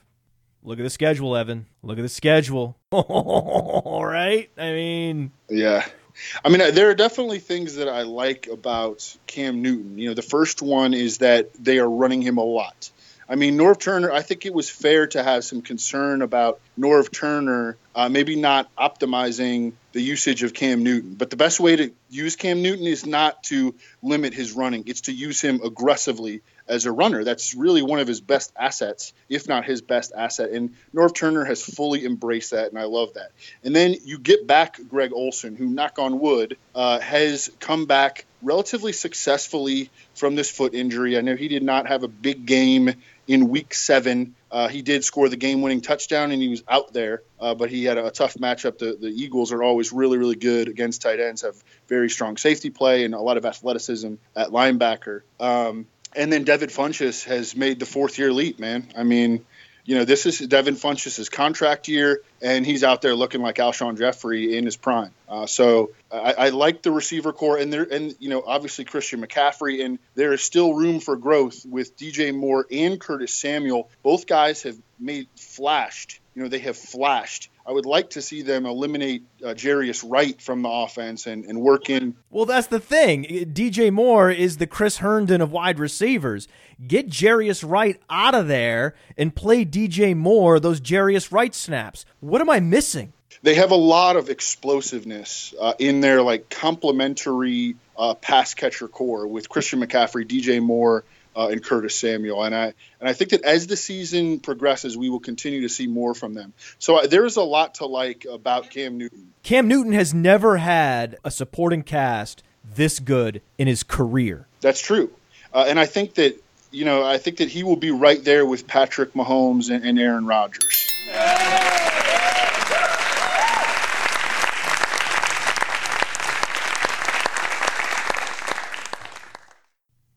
Mitchell Trubisky, he's also running at will. He's officially undroppable, right? Top 5 fantasy quarterback in 3 straight games. Right. I mean, this is when a streamer becomes an every week starter. Mitchell Trubisky embodies that. His bye is already out of the way. He is second among all quarterbacks in rushing yards, and he only has room for improvement as a passer. I mean, it is still pretty ugly watching him. Oh, he's number 1 in the league in interceptable passes, and he's number 1 in the league in danger plays. That's why playing the Jets is not a bad move this week. He loves throwing into crowds. Yes. So dangerous, this guy. And so he's got a long way to go. One thing that we knew about him entering the season is that he was going to be surrounded by a pretty intriguing cast of, pretty intriguing pass catcher cast. Yeah. And we have seen Trey Burton pop up for big games. And we have seen Tarek Cohen really come on recently as they weed out Jordan Howard. I mean, they're actively weeding out Jordan Howard. Jordan Howard is like a part-time role player at this point. And we have not seen the best of Allen Robinson yet. And, Taylor Gabriel has flashed, and we have not seen the best of Anthony Miller yet, who, by the way, Anthony Miller led the team in air yards last week. Uh-oh. It's exciting. As a Mitchell Trubisky owner in many leagues, very excited. I don't have any Rosen or Darnold, though. If you were starting an NFL franchise today, knowing what you know, go Josh Rosen, go Sam Darnold. Who you got? Sam Darnold. Sam Darnold has shown more. He's had a little bit more around him. He does not have very much around him, though. I mean, the Jets' offensive line is bottom half of the league, to be kind.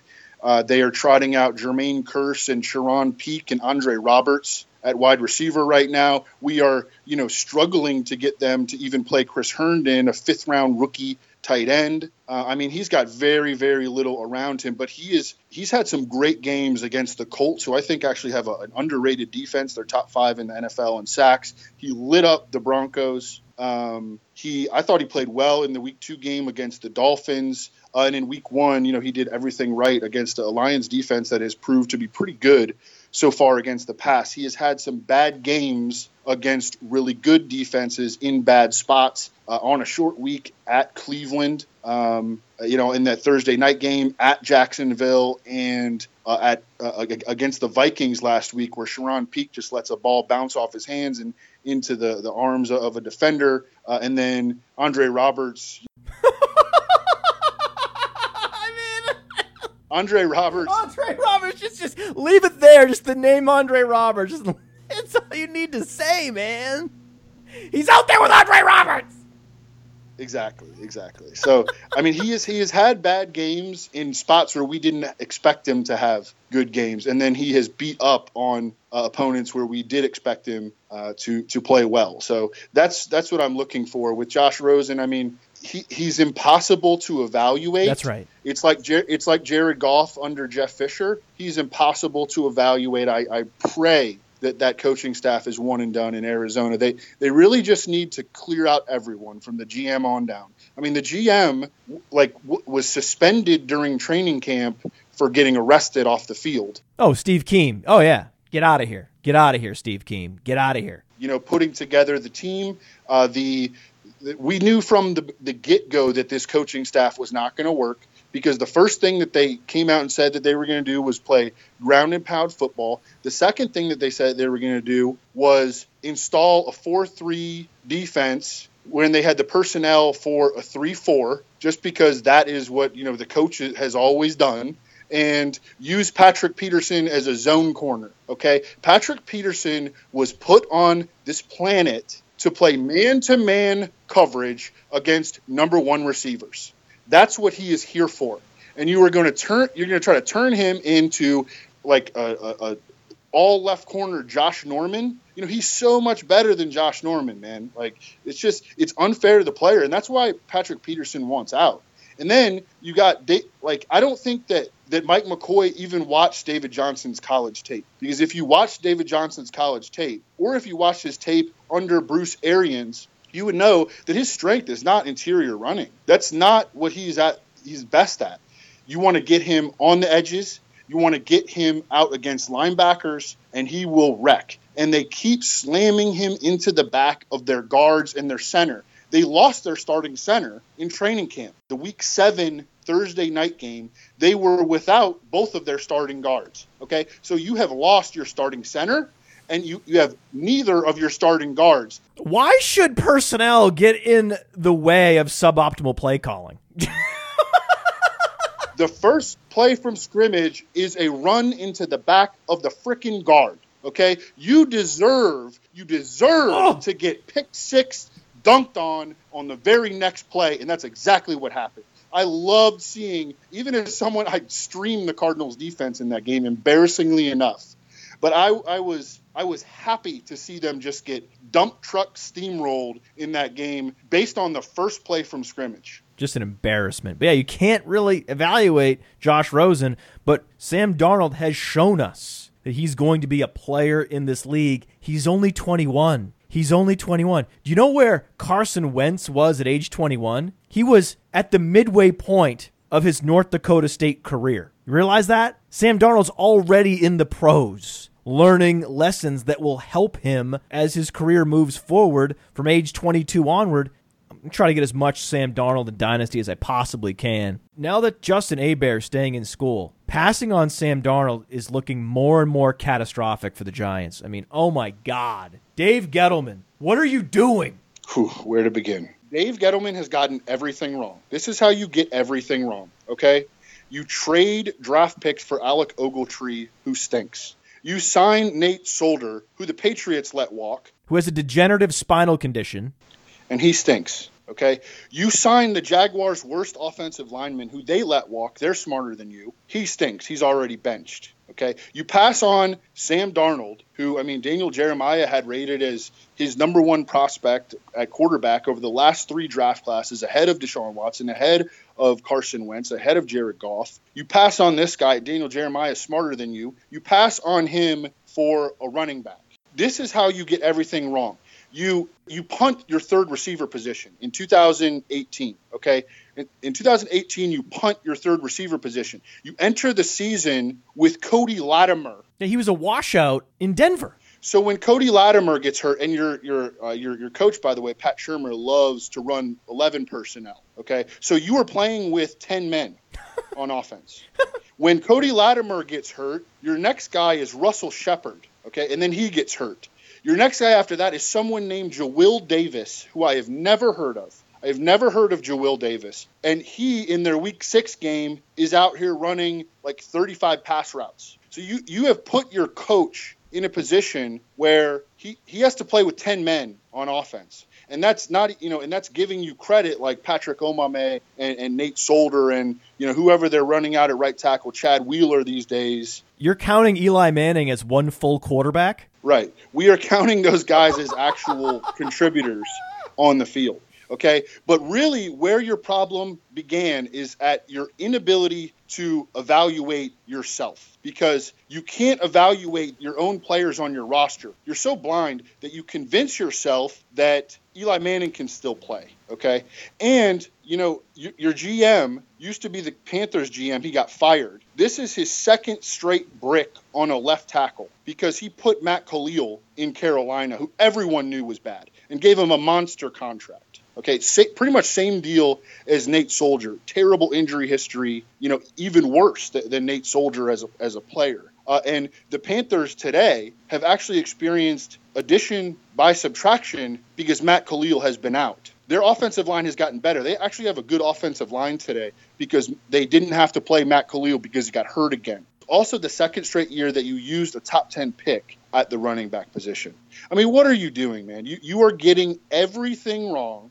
It's really embarrassing. And I don't know how they can enter a second year with this front office. You can't do it. Don't do it. Walk away from Dave Gettleman. How long is Dave Gettleman going to hold on there? It's crazy how long these failed general managers hold on to jobs. It all comes back to the cronyism, because, Dave Gettleman came up in the Giants organization, and, he's friends with the Mara family. And, Ernie Accorsi, the old Giants executive, he says, hire Dave Gettleman. He's my friend. Ernie Accorsi, the same guy who put John Fox.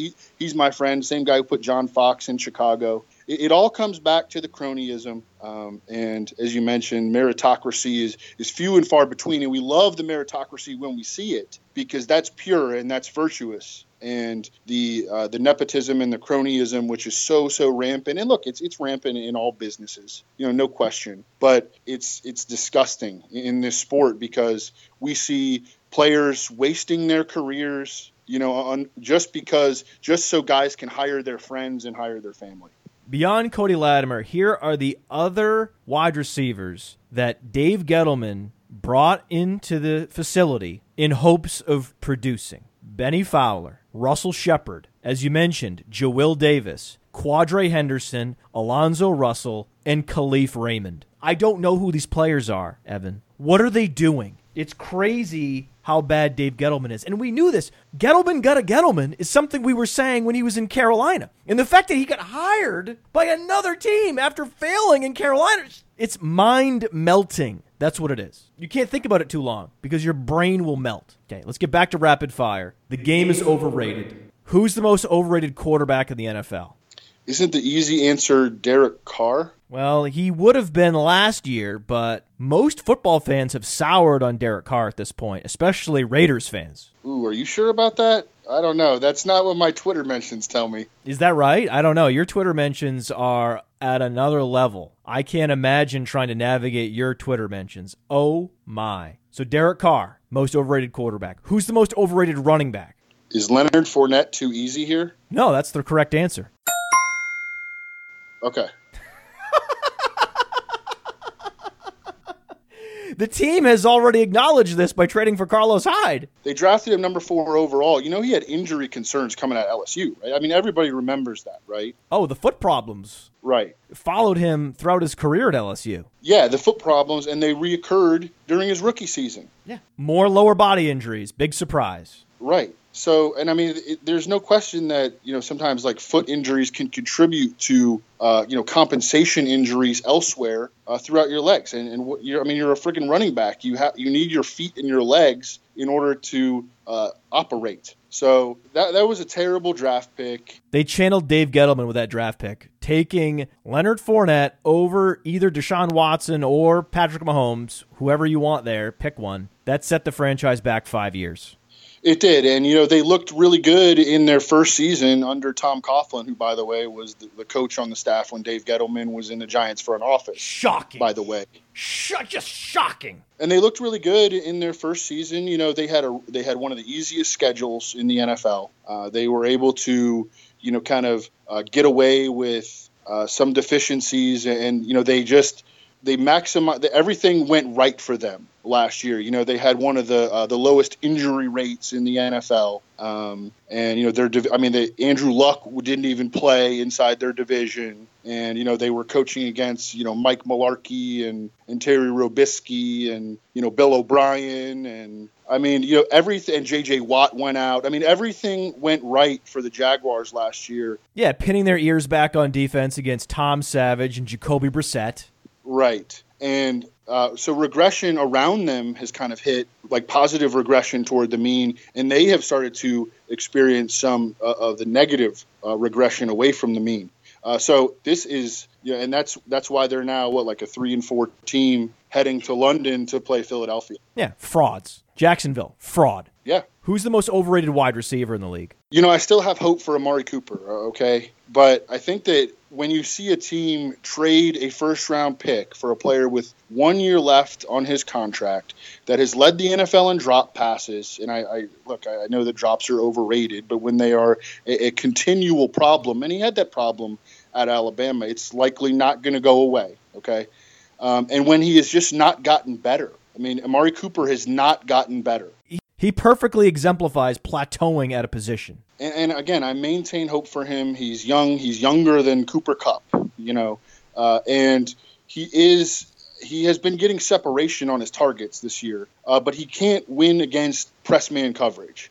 And so whenever you stick a good corner on him, like Casey Hayward just eliminates him every time that they play the Chargers. Yeah, remember Talib? Talib erased Amari Cooper for years. Absolutely. So, and the Cowboys are not going to use him optimally because the best way to use him is to really use him as like a flanker, like a slot flanker. He's a flanker that's been posted up in X his entire career. Exactly. The Oakland Raiders for years had two exceptional flankers on their hands in Michael Crabtree and Amari Cooper, and they had to play Amari Cooper out of position, and John Gruden didn't recognize that. Right, and you see a guy like DeAndre Hopkins, he can win technically against the best corners in the league, and Amari Cooper has nothing like that in his toolbox, or at least he has not shown that yet. And I think the best way to use him is really as an inside-outside player, 50% slot, 50% as the Z receiver. But Jason Garrett already came out and said that they're not going to use Amari Cooper like that. He called him an elite number one outside receiver. No! And now he is going to one of the run-heaviest offenses in the league with Dak Prescott, another guy that has not gotten better, and all the problems are not on him. I mean, this year the Cowboys have had one of they're rated top five or bottom five in pass protection metrics. So Tyron Smith has been like he's on the downward slope due to injuries. Their left guard that they use a second-round pick on, Connor Williams, has been a dud so far, unsurprising, weighs 294 pounds. They're trying to play him at left guard in the NFL. They lost their center, Travis Frederick, and they're playing a career backup, Joe Looney, inside. At right guard, Zach Martin just suffered an MCL sprain. And then at right tackle, La'el Collins has been really, really up and down. So they have run blocked well, but their pass protection has been a major issue. And so Dak Prescott has not taken steps forward, and they run the ball at a really, really high rate, and they're going to stick with Cole Beasley in the slot. So, and do you really trust this coaching staff to make any kind of adjustments to be able to account for the strengths and weaknesses of the players on their team? No, because they have never shown the ability to do that. So I think it's just such a likely failure in Dallas. And you see a team that is clearly desperate, giving up a first-round pick for a player that next year is owed $14 million. Amari Cooper is owed $13.9 million next year.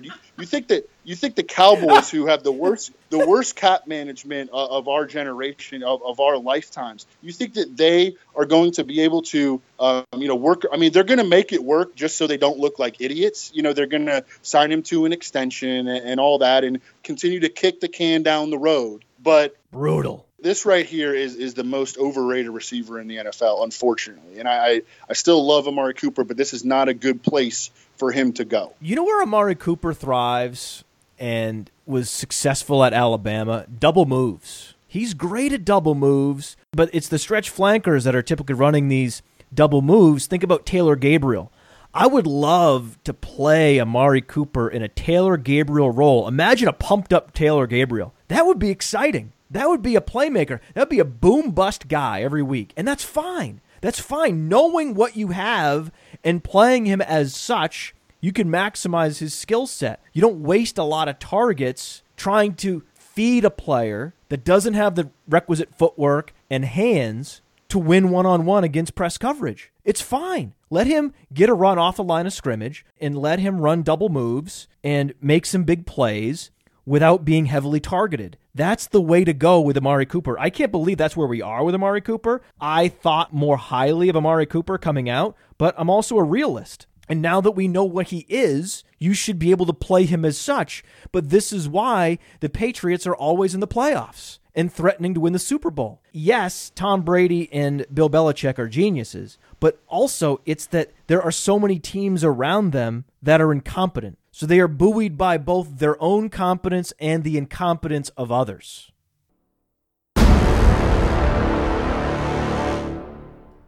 I will remind you, sir, that we are still in rapid-fire mode. Keenan Allen, is he a bust? He's not a bust. You can go through and look at the game script and the schedule that the Chargers have played, and they're 5-2, and their 5 wins have come against the worst offenses in the league. You know, the Bills, the Titans. Keenan Allen has been betrayed by game script. Keep pushing the button on Keenan Allen. Send him out there. Play him every week. I think he's going to have a second half similar to last year. He did this last year. Reeves has talked about this. Yeah. Keenan Allen had a really slow first half, disappointed everyone, was a league winner down the stretch. I think he looks great out there, and they're going to be in a lot more competitive games in the second half of the seasons. They've just played a bunch of really, really weak teams that have not put pressure on them offensively. That's right. You know who else Lord Reeves called? Mitchell Trubisky the Biscuit. He came on the Roto Underworld radio program and talked not only about Mitchell Trubisky's ability to become a gunslinger in the league, also a mobile gunslinger, the NFL's next Konami code quarterback, Rich Rebar. He knows things. Did you know about Tyler Boyd? Did you see this coming? No.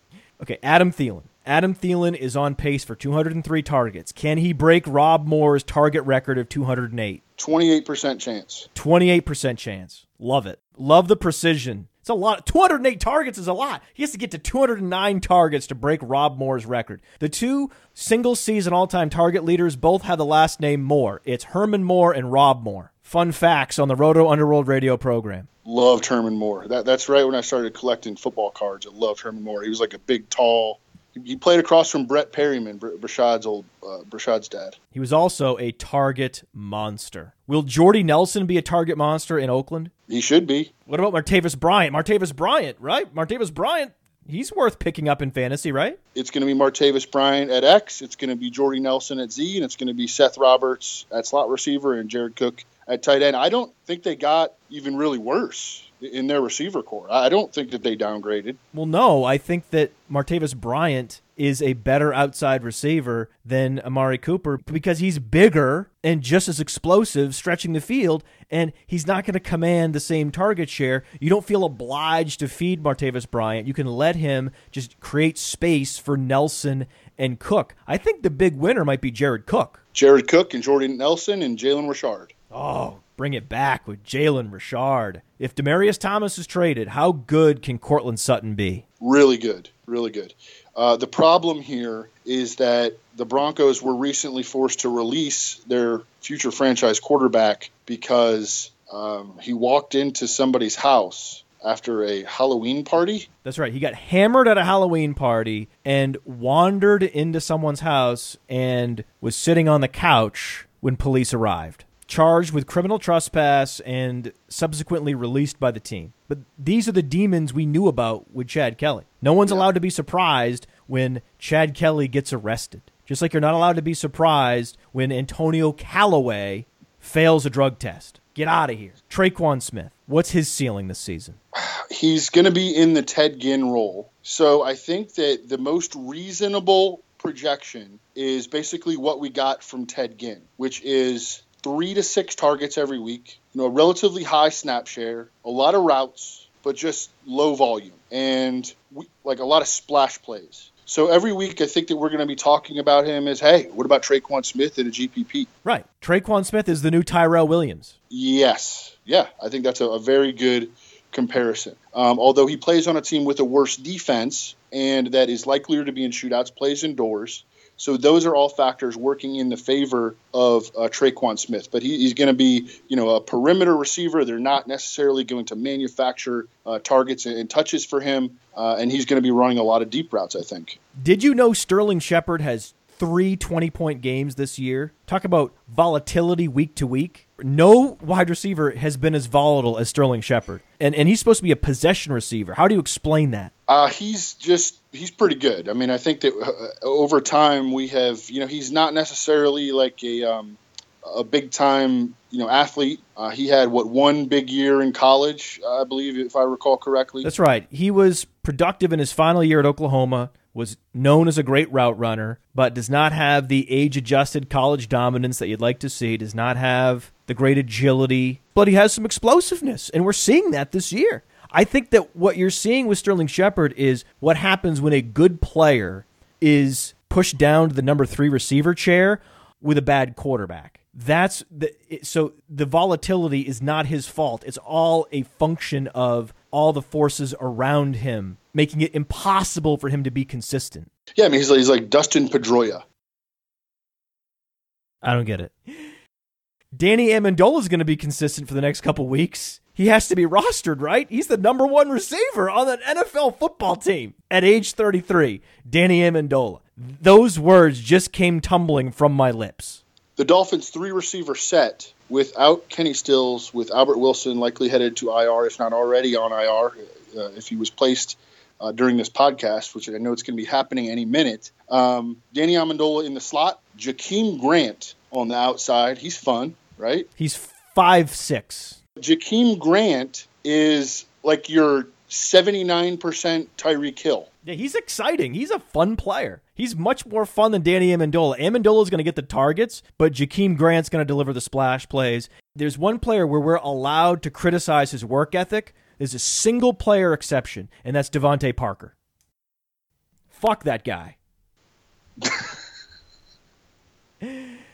And fuck the Dolphins, because Gettleman gonna Gettleman and the Dolphins are gonna Dolphin. Rashard Matthews and Des Bryant are out there, and you let your division rivals sign Rashard Matthews? What are you doing? All Rashard Matthews has ever done is be efficient when called upon. How it took him this long to find a team, I have no idea. But this is the NFL, where the teams at the top stay good for a reason and the teams at the bottom stay bad for a reason. And if you're a mismanaged team, the only thing that can elevate you is sublime quarterback play. You need to get a generational talent at quarterback like an Aaron Rodgers. And now we're seeing Aaron Rodgers making Marquez Valdes-Scantling a thing. Can Marquez Valdes-Scantling, MVS, keep a role on offense, or are they going to put him back on the shelf and start Geronimo Allison and make me break windows and picture frames and computer screens around my house? They need to play MVS. MVS, man! He adds to their offense such a great dimension opposite Devontae Adams, who has become one of the NFL's premier technicians, one of the NFL's better run-after-catch receivers, and one of the NFL's, not a separator, not a separator, but one of the NFL's best red zone receivers. I mean, this dude has 10 touchdowns over his last 10 games. Okay, but what they do not have opposite him is someone who can stretch the field. I mean, Geronimo Allison he runs like 4.7, man. Marquez Valdes-Scantling ran 4.37 coming out of USF. He has long arms. He's averaging 18 yards per reception. He's friggin' 6'3". You know, he popped off the tape during the preseason. I mean, this dude really, really stood out there with Deshaun Kaiser and Tim Boyle throwing him the ball. And it was clear because there were trade rumors involving Randall Cobb at the end of training camp. And it was clear that they wanted to use Marquez Valdes-Scantling as their slot receiver. But they wound up not trading Randall Cobb, keeping him, and then he gets hurt. And then Marquez Valdes-Scantling jumps in. And, I mean, he's a big dude with length, speed, and versatility, and they have to find a place for him. The problem is the coaching staff. The obstacle is the coaching staff, and we've seen it happen at the running back position as well. Bingo. This coaching staff insists on underutilizing Aaron Jones and will do it to MVS. You watch. Final rapid-fire question. Am I making a mockery of the fantasy football community? Not that I'm aware of. That has been the accusation on Twitter. Those that admit to never listening to the show and insist that they will not listen to the show because I'm making a mockery of the fantasy football community. The problem is if you don't listen to the show, you don't get the shtick. I'm a bad guy. I'm the bad wrestler who comes to your city and screams into the microphone, "I hate New York." And all New Yorkers boo, and I love it. I love it. That's what we do. That's what this show is all about. We're the only show that actively agitates the audience, and those that get the show fucking love it. But we need those that don't get the show out there on social media. Every time the Podfather sits in front of a microphone, he's trolling people. And then these people pop up on Twitter, and it's such a feel-good story. I was watching a roast of Donald Trump, and Anthony Jeselnik goes up there, and he's a bad guy. If you're a comedian doing a roast, you're playing the role of bad guy in front of a microphone. That's what I am. And Donald, I'm not even sure if you're aware of this, but the only difference between you and Michael Douglas from the movie Wall Street is that no one's going to be sad when you get cancer.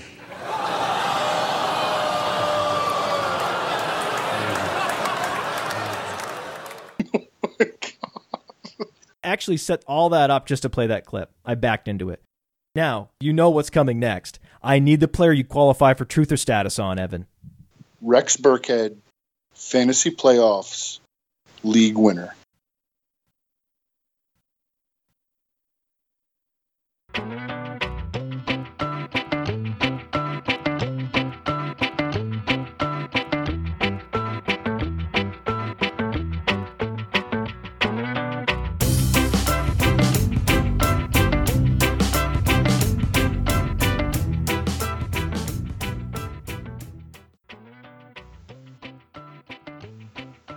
Rex Burkhead, fantasy playoffs, league winner. That's the show. You combined the very bold prediction with the truth or status question. That's some of your finest work. You merged the question. I mean, that was the most efficient use of a microphone in the history of our show. Dude, we did it! Fucking shitting all over the Giants. More! Rawr! I just remembered that they used their 2019 third round pick in the supplemental draft on Sam Beal, a 178-pound cornerback with chronic shoulder problems, and they just placed him on injured reserve like right after they drafted him and burned 25% of his rookie contract. They have to give up a third rounder for that? Yeah, they took Sam Beal in the supplemental draft in July, and that's going to end up being a top 65 fucking pick. Dave Gettleman, he just so personifies the exact fossil that needs to be, buried forever. You called him a failed gym teacher. What? I don't. That's not exactly true, right? But I have this in my head. Sometimes I have these narratives in my head. They may not be real, but I like to think they are, and fuck it. It sounds good. He tried out being a gym teacher, and it didn't work out. So he says, maybe I'll coach football. I'll see how that goes. It may not have played out exactly that way. Like the Greg Williams fake glasses. Yeah, exactly. The glasses might be real, but I love this idea of him wearing like a disguise because he's just that fraudulent. You can't deny that the goatee looks completely pasted on. Which is funny as fuck to think that he would be wearing fake glasses to look smarter. Because he probably is. I mean, these are educated guesses. My guess is Dave Gettleman as a fucking gym teacher didn't work out well for anybody involved. If he were coming after me for slander, we would have to depose former gym students of his. They'd be in their late 30s now, and they could talk about how they didn't even participate in the drills that he was trying to do. He's treating them like football players. And we knew that Jeff Janis was going to be a future All-Pro because he was productive and he had the athleticism. He just didn't have the opportunity. But we knew that, we saw it in that playoff game against the Cardinals because he's a hick. Aaron Rodgers irrationally hated Jeff Janis, and then he ended up on a team run by Hugh Jackson. And you wonder why Jeff Janis isn't in the league. I thought that we had, just totally carpet bombed the whole area and no one had survived. But there are these roaches that just continue to survive in the bleakest conditions, and they will continue to just wander over to Twitter when you post something and make sure that that they don't like me and that they're not going to listen to me. And the best is, haven't listened to him and never will. I would never listen to him. I've never listened to him. But I know I hate him. Wait, I thought I was making a mockery of the fantasy community. Wait, you didn't actually listen to the show? Wait, what's happening? Is this hearsay? What? Twitter hearsay? Oh, never! What they don't get is that it's like a shtick. So if you don't listen to the show a lot, you don't get that it's sort of like a game. That's right. It's a game on top of a game on top of a game. The fact that this is even a question tells you all you need to know about Antonio fucking Callaway. If you can shut up the DFS guru mafia elite and make them all crawl away back to their caves, That's a pretty good accomplishment. I mean, I consider that's a crowning achievement on a really successful 2018 season. They don't acknowledge the L, but their silence is the L. Whatever. Let's do the fucking show. I can tell when you know that I'm just talking at you for the outtakes.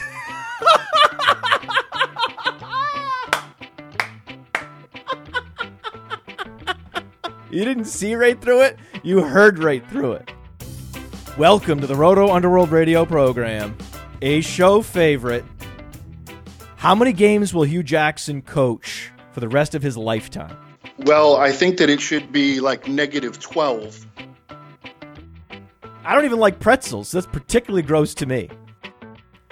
Doug Martin has no upside. Full colon. But I don't watch the games. How would I know that? I don't want. No, just take that back. I didn't say that because he's just that good. Rex Burkhead. Right. Yeah. Like I'm not reminded of that every day. You're counting Eli Manning as one full quarterback? Also, the second straight year that you used a top 10 pick at the running back position. I mean, what are you doing, man? You are getting everything wrong. Start Geronimo Allison and make me break windows and picture frames and computer screens around my house. I mean, this dude really stood out there with Deshaun Kaiser and Tim Boyle. It's mind melting. That's what it is. You can't think about it too long because your brain will melt. I had answers to these, but I'm pulling a Colm Kelly here.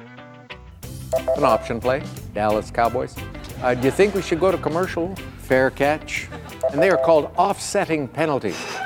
If you guys ring in and get this one, I will die. Who are the purple people eaters? You gave that giant soliloquy on your back? Yeah. It's pretty good. Mitchell Trubisky, the biscuit. And I pivot to Marlon Mack. Boom, boom, boom! You can't lose. You're welcome, America. Using Snapshare to justify playing Josh Reynolds and Cash last week. Fuck out of here. And he stinks. If you're already playing Tomlinson, you don't need Leggett out there. I get that you want a blocking tight end in there. Coaches from the 1960s, I get it. But you don't need two. Come on. Exactly. You're super savvy, super smart, clever, forward-looking, getting that first pick in your draft. And he stinks. Cam Newton has never had a supporting cast this good in his career. That's true. That's true. That's true. Who has a degenerative spinal condition. And he stinks. And he stinks. And he stinks. Dave Gettleman, what are you doing? Whew, where to begin? Andre Roberts.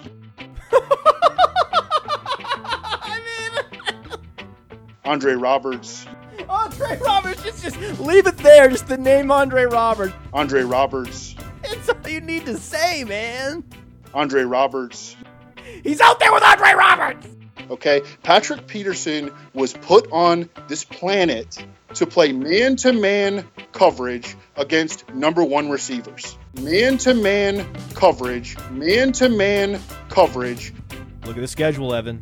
Look at the schedule. All right? I mean... Yeah.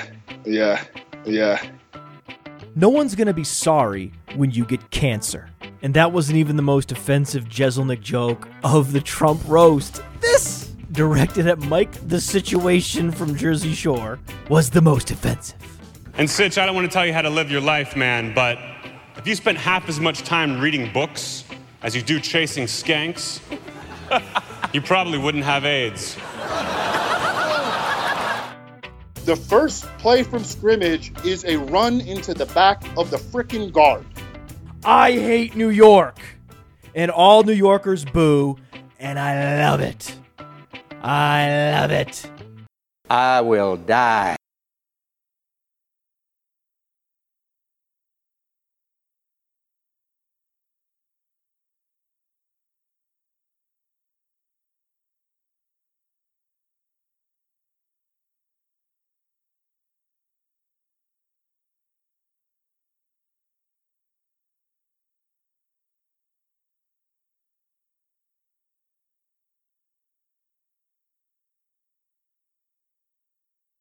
Draft Cheat Pete has a baby dick.